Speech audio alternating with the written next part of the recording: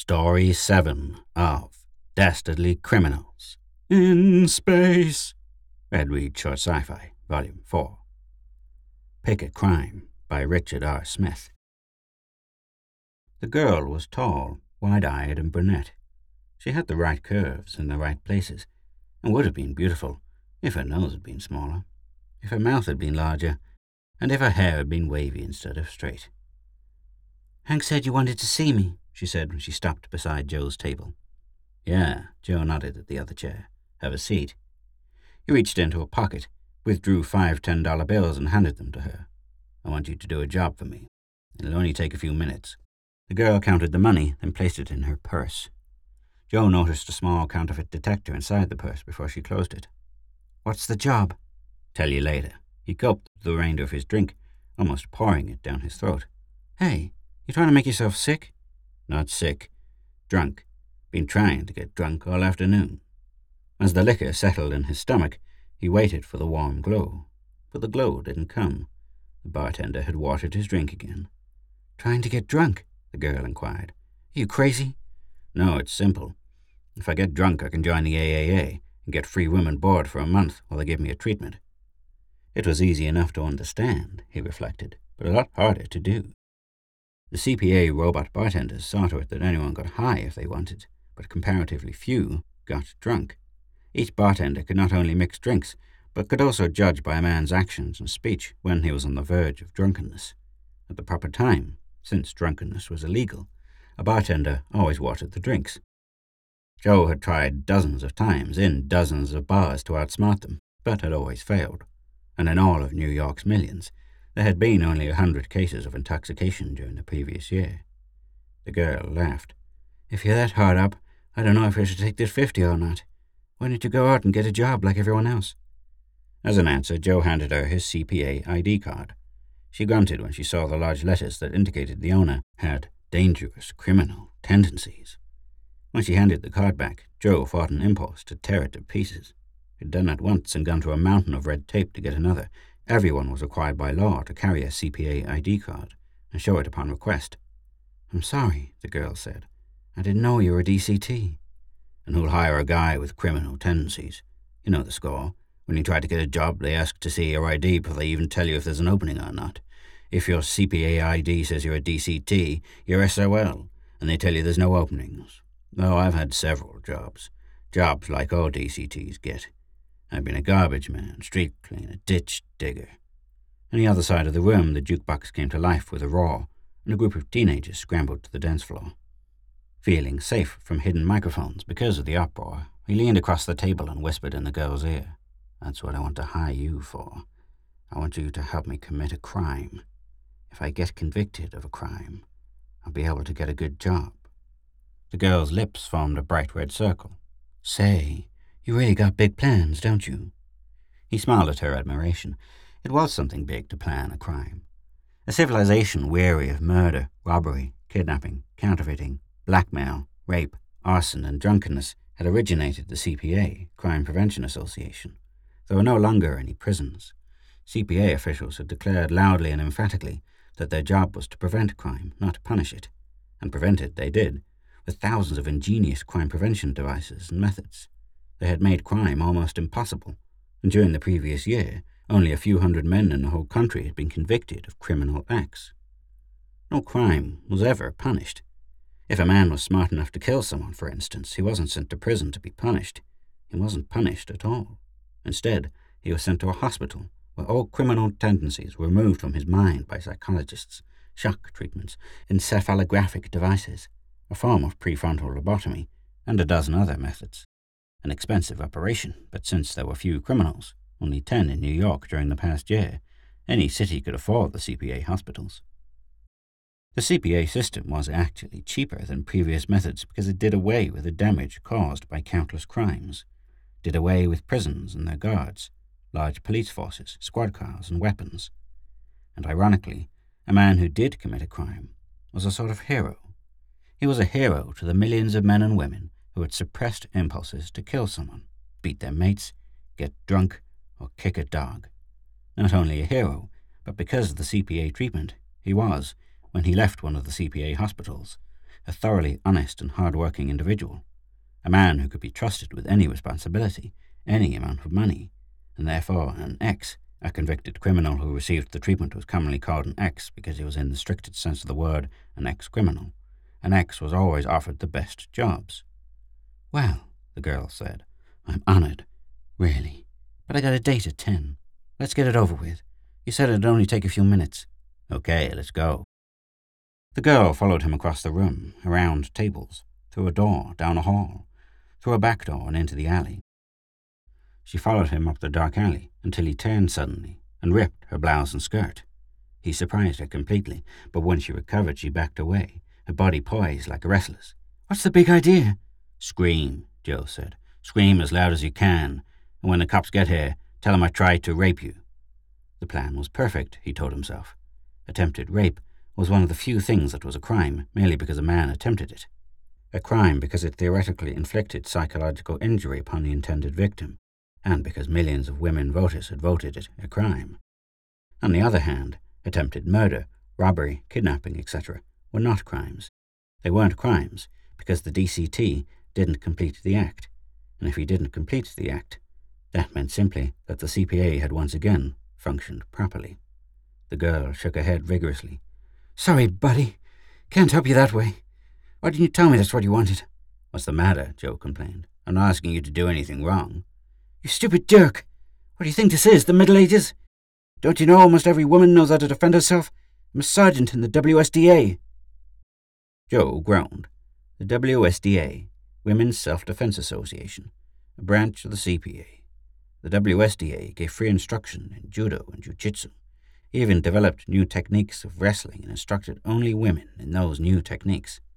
The girl was still shaking her head.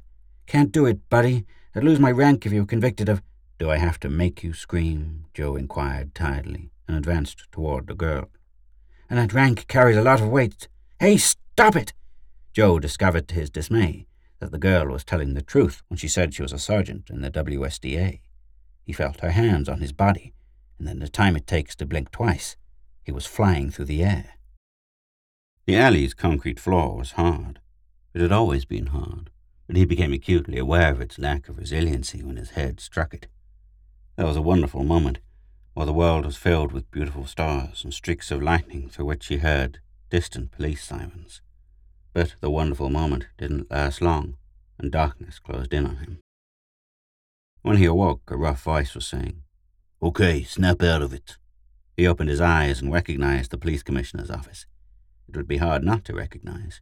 The room was large, devoid of furniture except for a desk and chairs, but the walls were lined with the controls of television screens, electronic calculators, and 100 other machines that formed New York's mechanical police force.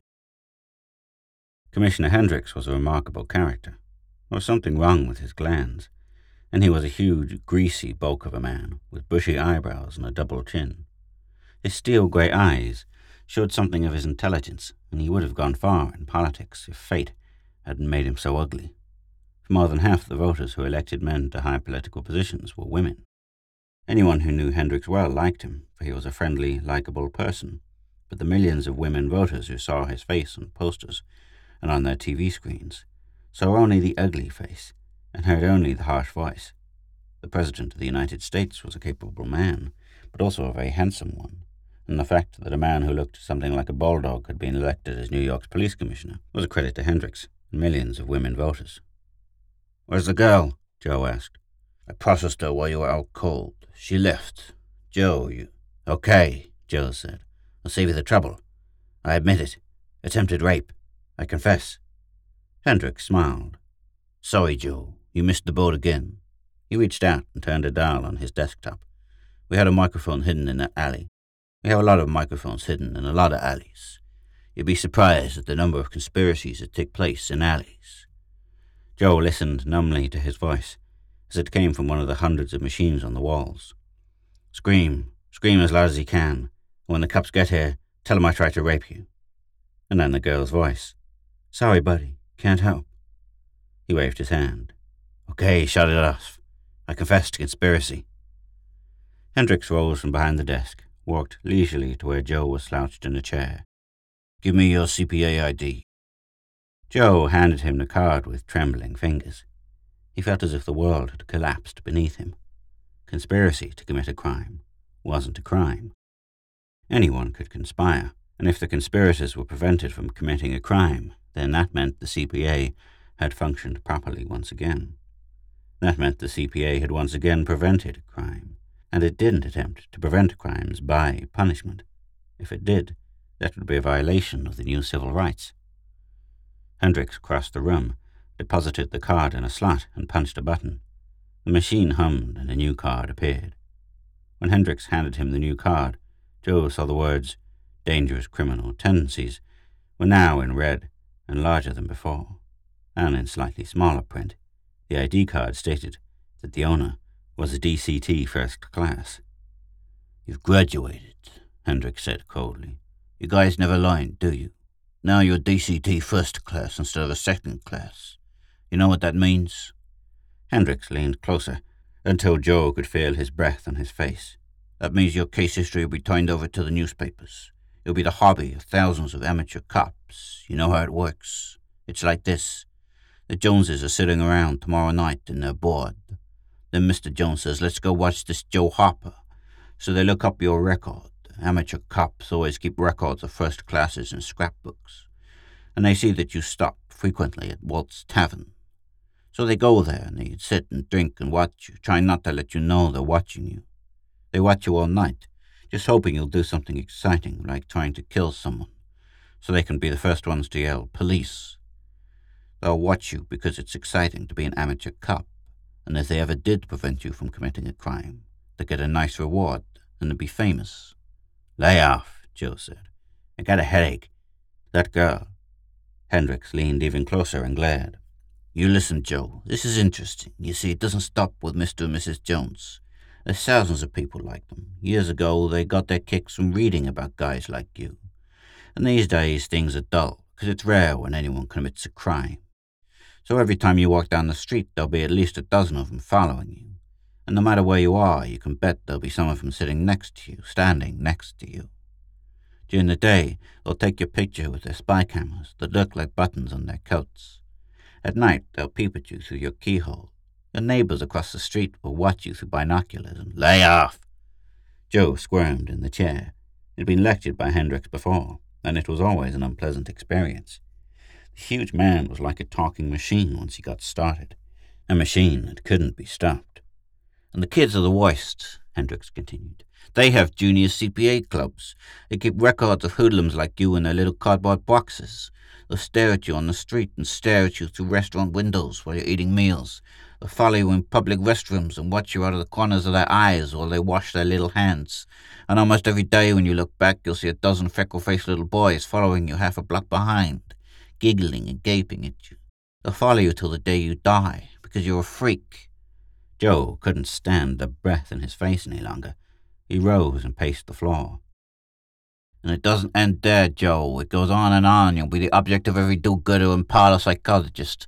Strangers will stop you on the street and say, 'I'd like to help you, friend.' Then they'll ask you queer questions like, 'Did your father reject you when you were a child? Do you like girls? How does it feel to be DCT first class?' And then there'll be the strangers who hate DCTs. They'll stop you on the street and insult you, call you names, spit on you, and okay, goddammit, stop it." Hendricks stopped, wiped the sweat from his face with a handkerchief, and lit a cigarette. "I'm doing you a favor, Joe. I'm trying to explain something you're too dumb to realize by yourself.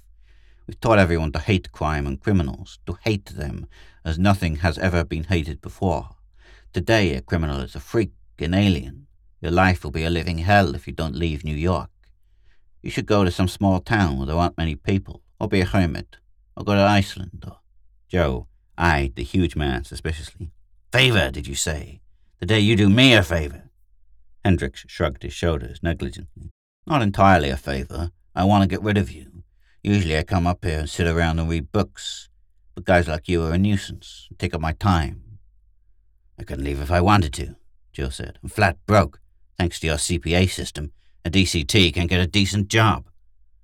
Hendricks reached into a pocket, withdrew several bills and extended them. "I'll loan you some money. You can sign an IOU and pay me back a little at a time." Joe waved the money away. "Listen, why don't you do me a favor? Why don't you frame me? If I'm such a nuisance, pin a crime on me. Any crime. Can't do it. Convicting a man of a crime he didn't commit is a violation of civil rights, and a crime in itself. Why don't you take the free psycho treatment? A man doesn't have to be a DCT. With the free treatment, psychologists can remove all your criminal tendencies and go to those head shrinkers. Hendricks shrugged again. Have it your way. Joe laughed. If your damned CPA is so all-powerful, why can't you make me go? Violation of civil rights. Damn it, there must be some way you can help me. We both want the same thing. We both want to see me convicted of a crime. How can I help you without committing a crime myself? Hendricks walked to his desk, opened a drawer, and removed a small black book. See this?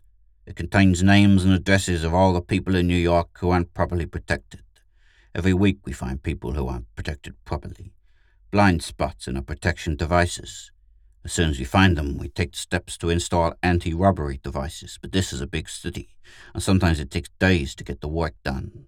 In the meantime, any one of these people could be robbed, but what can I do? I can't hold this book in front of your nose and say, Here, Joe, pick a name and go out and rob him. He laughed nervously. If I did that, I'd be committing a crime myself. He placed the book on the desktop, took a handkerchief from a pocket again, and wiped sweat from his face. Excuse me a minute, I'm dying of thirst. There's a water cooler in the next room. Joe stared at the door to the adjoining office as it closed behind the big man. Hendricks was, unbelievably, offering him a victim, offering him a crime.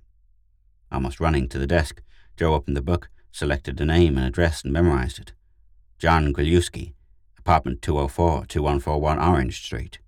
When Hendricks came back, Joe said, Thanks. Huh? Thanks for what? I didn't do anything. When Joe reached the street, he hurried toward the nearest subway. As a child, he'd been frightened of the dark. As a man, he wasn't afraid of the dark itself. But the darkened city always made him feel ill at ease. The uneasiness was, more than anything else, caused by his own imagination. He hated the CPA, and at night he couldn't shirk the feeling that the CPA lurked in every shadow, watching him, waiting for him to make a mistake. Imagination or not, the CPA was almost everywhere a person went. 24 hours a day. Millions of microphones hidden in taverns, alleys, restaurants, subways, and every other place imaginable, waited for someone to say the wrong thing. Everything the microphones picked up was routed to the CPA brain, a monster electronic calculator. If the words, let's see a movie, were received in the brain, they were discarded. But if the words, let's roll this guy, were received, the message was traced, and a police helicopter would be at the scene in 2 minutes. And scattered all over the city were not only hidden microphones, but hidden television cameras that relayed visual messages to the brain, and hidden machines that could detect a knife or a gun in someone's pocket at 40 yards. Every place of business, from the largest bank to the smallest grocery store, was absolutely impenetrable. No one had even tried to rob a place of business for years. Arson was next to impossible because of the heat detectors, devices placed in every building that could detect, radar-like, any intensity of heat above that caused by a cigarette lighter. Chemical research had made poisoning someone an impossibility. There were no drugs containing poison, and while an ant poison might kill ants, no concentrated amount of it would kill a human. The FBI had always been a powerful organization, but under the supervision of the CPA, it was a scientific colossus, and to think of kidnapping someone or to contemplate the use of narcotics was pointless. A counterfeiter's career was always short-lived. Every place of business, and millions of individuals had small counterfeit detectors that could spot a fake and report it directly to the brain. And the percentage of crimes had dwindled even more with the appearance of the robot police officers. Many a criminal in the past had gambled that he could outshoot a pursuing policeman. But the robots were different. They weren't flesh and blood. Bullets bounced off them, and their aim was infallible. It was like a fantastic dream come true. Only the dream wasn't fantastic anymore. With the huge atomic power plants scattered across the country and supplying endless electrical power at ridiculously low prices, that'd be nice. No endeavor that required power was fantastic. The power required to operate the CPA devices cost each taxpayer an average of $4 a year, and the invention, development, and manufacture of the devices cost even less. And the CPA had attacked crime through society itself, striking at the individual. In every city, there were neon signs that blinked subliminally with the statement, "Crime is filth." Listening to a radio or watching television, If a person heard station identification, he invariably heard or saw, just below perception, the words, "Crime is filth." If he went for a walk or a ride, he saw the endless subliminal posters declaring crime is filth, and if he read a magazine or newspaper, he always found in those little dead spaces where an editor couldn't fit anything else, the below-perception words, crime is filth. It was monotonous, and after a while, a person looked at the words and heard them without thinking about them, and they were imprinted on his subconscious, over and over, year after year, until he knew that crime was the same as filth, and that criminals were filthy things. Except men like Joe Harper. No system is perfect. Along with thousands of other DCTs, Joe refused to believe it, and when he reached apartment 204 at 2141 Orange Street, he felt as if he'd inherited a gold mine. The hall was dimly lit, but when he stood before the door numbered 204, he could see that the wall on either side of it was new. That is, instead of being covered with dust, dirt, and stains, as the other walls were, it was clean. The building was an old one, the hall was wide, and the owner had obviously constructed a wall across the hall, creating another room. If the owner had reported the new room, as required by law, it would have been wired with CPA burglar-proof devices, but evidently he didn't want to pay for installation. When Joe entered the cubbyhole, he had to stand to one side in order to close the door behind him. The place was barely large enough for the bed, chair, and bureau. It was a place where a man could fall down at night and sleep, but where no normal man could live day after day. Fearing that someone might detect him before he actually committed the crime, Joe hurried to the bureau and searched it. He broke out in a sweat when he found nothing but underwear and old magazines. If he stole underwear and magazines, it would still be a crime, but the newspapers would splash satirical headlines. Instead of being respected as a successful criminal, he would be ridiculed. He stopped sweating when he found a watch under a pile of underwear. The crystal was broken. One hand was missing, and he wouldn't run, but perfection itself. Engraved on the back was the inscription, "To John with love." His trial would be a clean-cut one. It would be easy for the CPA to prove ownership and that a crime had been committed. Chuckling with joy, he opened the window and shouted, "Thief! Police! Help!" He waited a few seconds and then ran. When he reached the street, a police helicopter landed next to him. Strong metal arms seized him. Cameras clicked and recorded the damning evidence. When Joe was securely handcuffed to a seat inside the helicopter, the metal police officers rang doorbells. There was a reward for anyone who reported a crime, but no one admitted shouting the warning. He was having a nightmare when he heard the voices. "Hey, wake up, hey!" He opened his eyes, saw Hendricks' ugly face, and thought for a minute he was still having the nightmare. "I just saw your doctor," Hendricks said. "He said your treatment is over. You can go home now. I thought I'd give you a lift." As Joe dressed, he searched his mind and tried to find some difference. During the treatment, he had been unconscious or drugged, unable to think. Now he could think clearly, but he could find no difference in himself. He felt more relaxed than he'd ever felt before, but that could be an after-effect of all the sedatives he'd been given. And he noticed when he looked in the mirror, he was paler. The treatment had taken months, and he had, between operations, been locked in his room. Hendricks was standing by the window. Joe stared at the massive back. Deliberately goading his mind, he discovered the biggest change. Before, the mere sight of the man had aroused an intense hatred. Now, even when he tried, he succeeded in arousing only a mild hatred. They had toned down his capacity to hate, but not done away with it altogether. "Come here and take a look at your public," said Hendricks. Joe went to the window. 3 stories below, a large crowd had gathered on the hospital steps. A band, photographers, television trucks, cameramen, and autograph hunters. He'd waited a long time for this day, but now, another change in him. He put the emotion into words. "I don't feel like a hero. Funny, but I don't." "Hero!" Hendricks laughed, and with his powerful lungs, it sounded like a bull snorting. "You think a successful criminal is a hero? You stupid!" He laughed again and waved a hand at the crowd below them. "You think those people are down there because they admire what you did? They're down there waiting for you because they're curious, because they're glad the CPA caught you, and because they're glad you're an ex-criminal now, and because of your treatment, you'll never be able to commit another crime as long as you live. And that's the kind of guy they admire. So they want to see you, shake your hand, and get your autograph." Joe didn't understand Hendricks completely, but the part he did understand he didn't believe. A crowd was waiting for him. He could see the people with his own eyes. When he left the hospital, They'd cheer and shout and ask for his autograph. If he wasn't a hero, what was he? It took an hour to get through the crowd. Cameras clicked all around him. 100 kids asked for his autograph. Everyone talked at once and cheered, smiled, laughed, patted him on the back and cheered some more.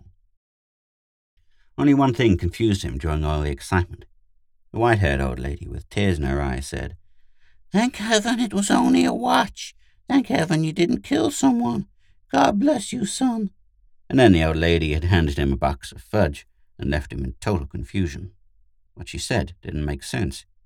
If he'd killed someone rather than stealing a watch, he would be even more of a hero, and the crowd would have cheered even louder.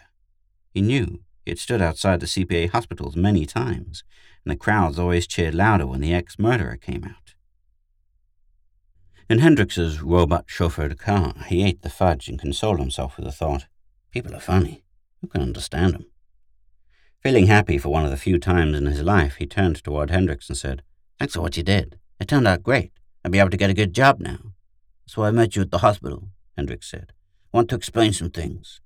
I've known you for a long time, and I know you're spectacularly dumb. You can't figure out some things for yourself, and I don't want you walking around the rest of your life thinking I did you a favor." Joe frowned. Few men had ever done him a favor, and he'd rarely thanked anyone for anything. And now, after thanking the man who'd done him the biggest favor of all, the man was denying it. "You robbed Gralevsky's apartment," Hendrix said. "Gralevsky is a CPA employee, and he doesn't live in the apartment you robbed. The CPA pays the rent for that one, and he lives in another. We have a lot of places like that. You see, it gives us a way to get rid of saps like you before they do real damage. We use it as a last resort when a DCT first class won't take the free psycho treatment or—" "Well, it's still a favor." Hendrix's face hardened. "Favor? You wouldn't know a favor if you stumbled over one. I did it because it's standard procedure for your type of case. Anyone can, free of charge, have treatment by the best psychologists. Any DCT can stop being a DCT by simply asking for the treatment and taking it. But you wouldn't do that. You wanted to commit a crime, get caught, and be a hero, an X." The car passed one of the CPA playgrounds. Boys and girls of all ages were laughing, squealing with joy as they played games designed by CPA psychologists to relieve tension. And, despite the treatment, Joe shuddered when he saw the psychologists standing to one side, quietly watching the children. The whole world was filled with CPA employees and volunteer workers. Everywhere you went, it was there, quietly watching you and analyzing you.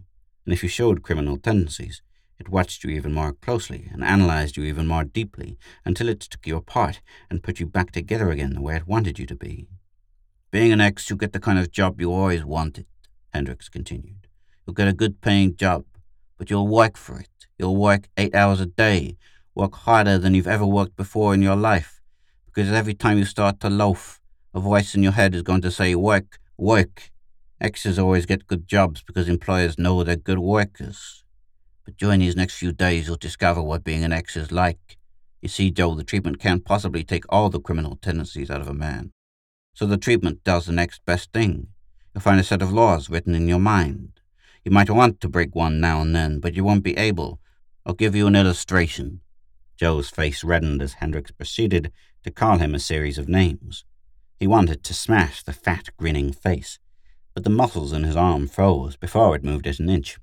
And worse than that, a brief pain ripped through his skull, a pain so intense that, had it lasted a second longer, he would have screamed in agony. And above the pain, a voice whispered in his head, "Unlawful to strike someone except in self-defense." He opened his mouth to tell Hendrix exactly what he thought of him, the CPA, the whole world, but the words stayed in his throat. The pain returned, and the mental voice whispered, "Unlawful to curse." He had never heard how the treatment prevented an X from committing a crime. And now that he knew, it didn't seem fair. He decided to tell the whole story to the newspapers as soon as he could, and as soon as that decision formed in his mind, his body froze. The pain returned, and the voice, "Unlawful to divulge CPA procedure." "See what I mean?" Hendrix asked.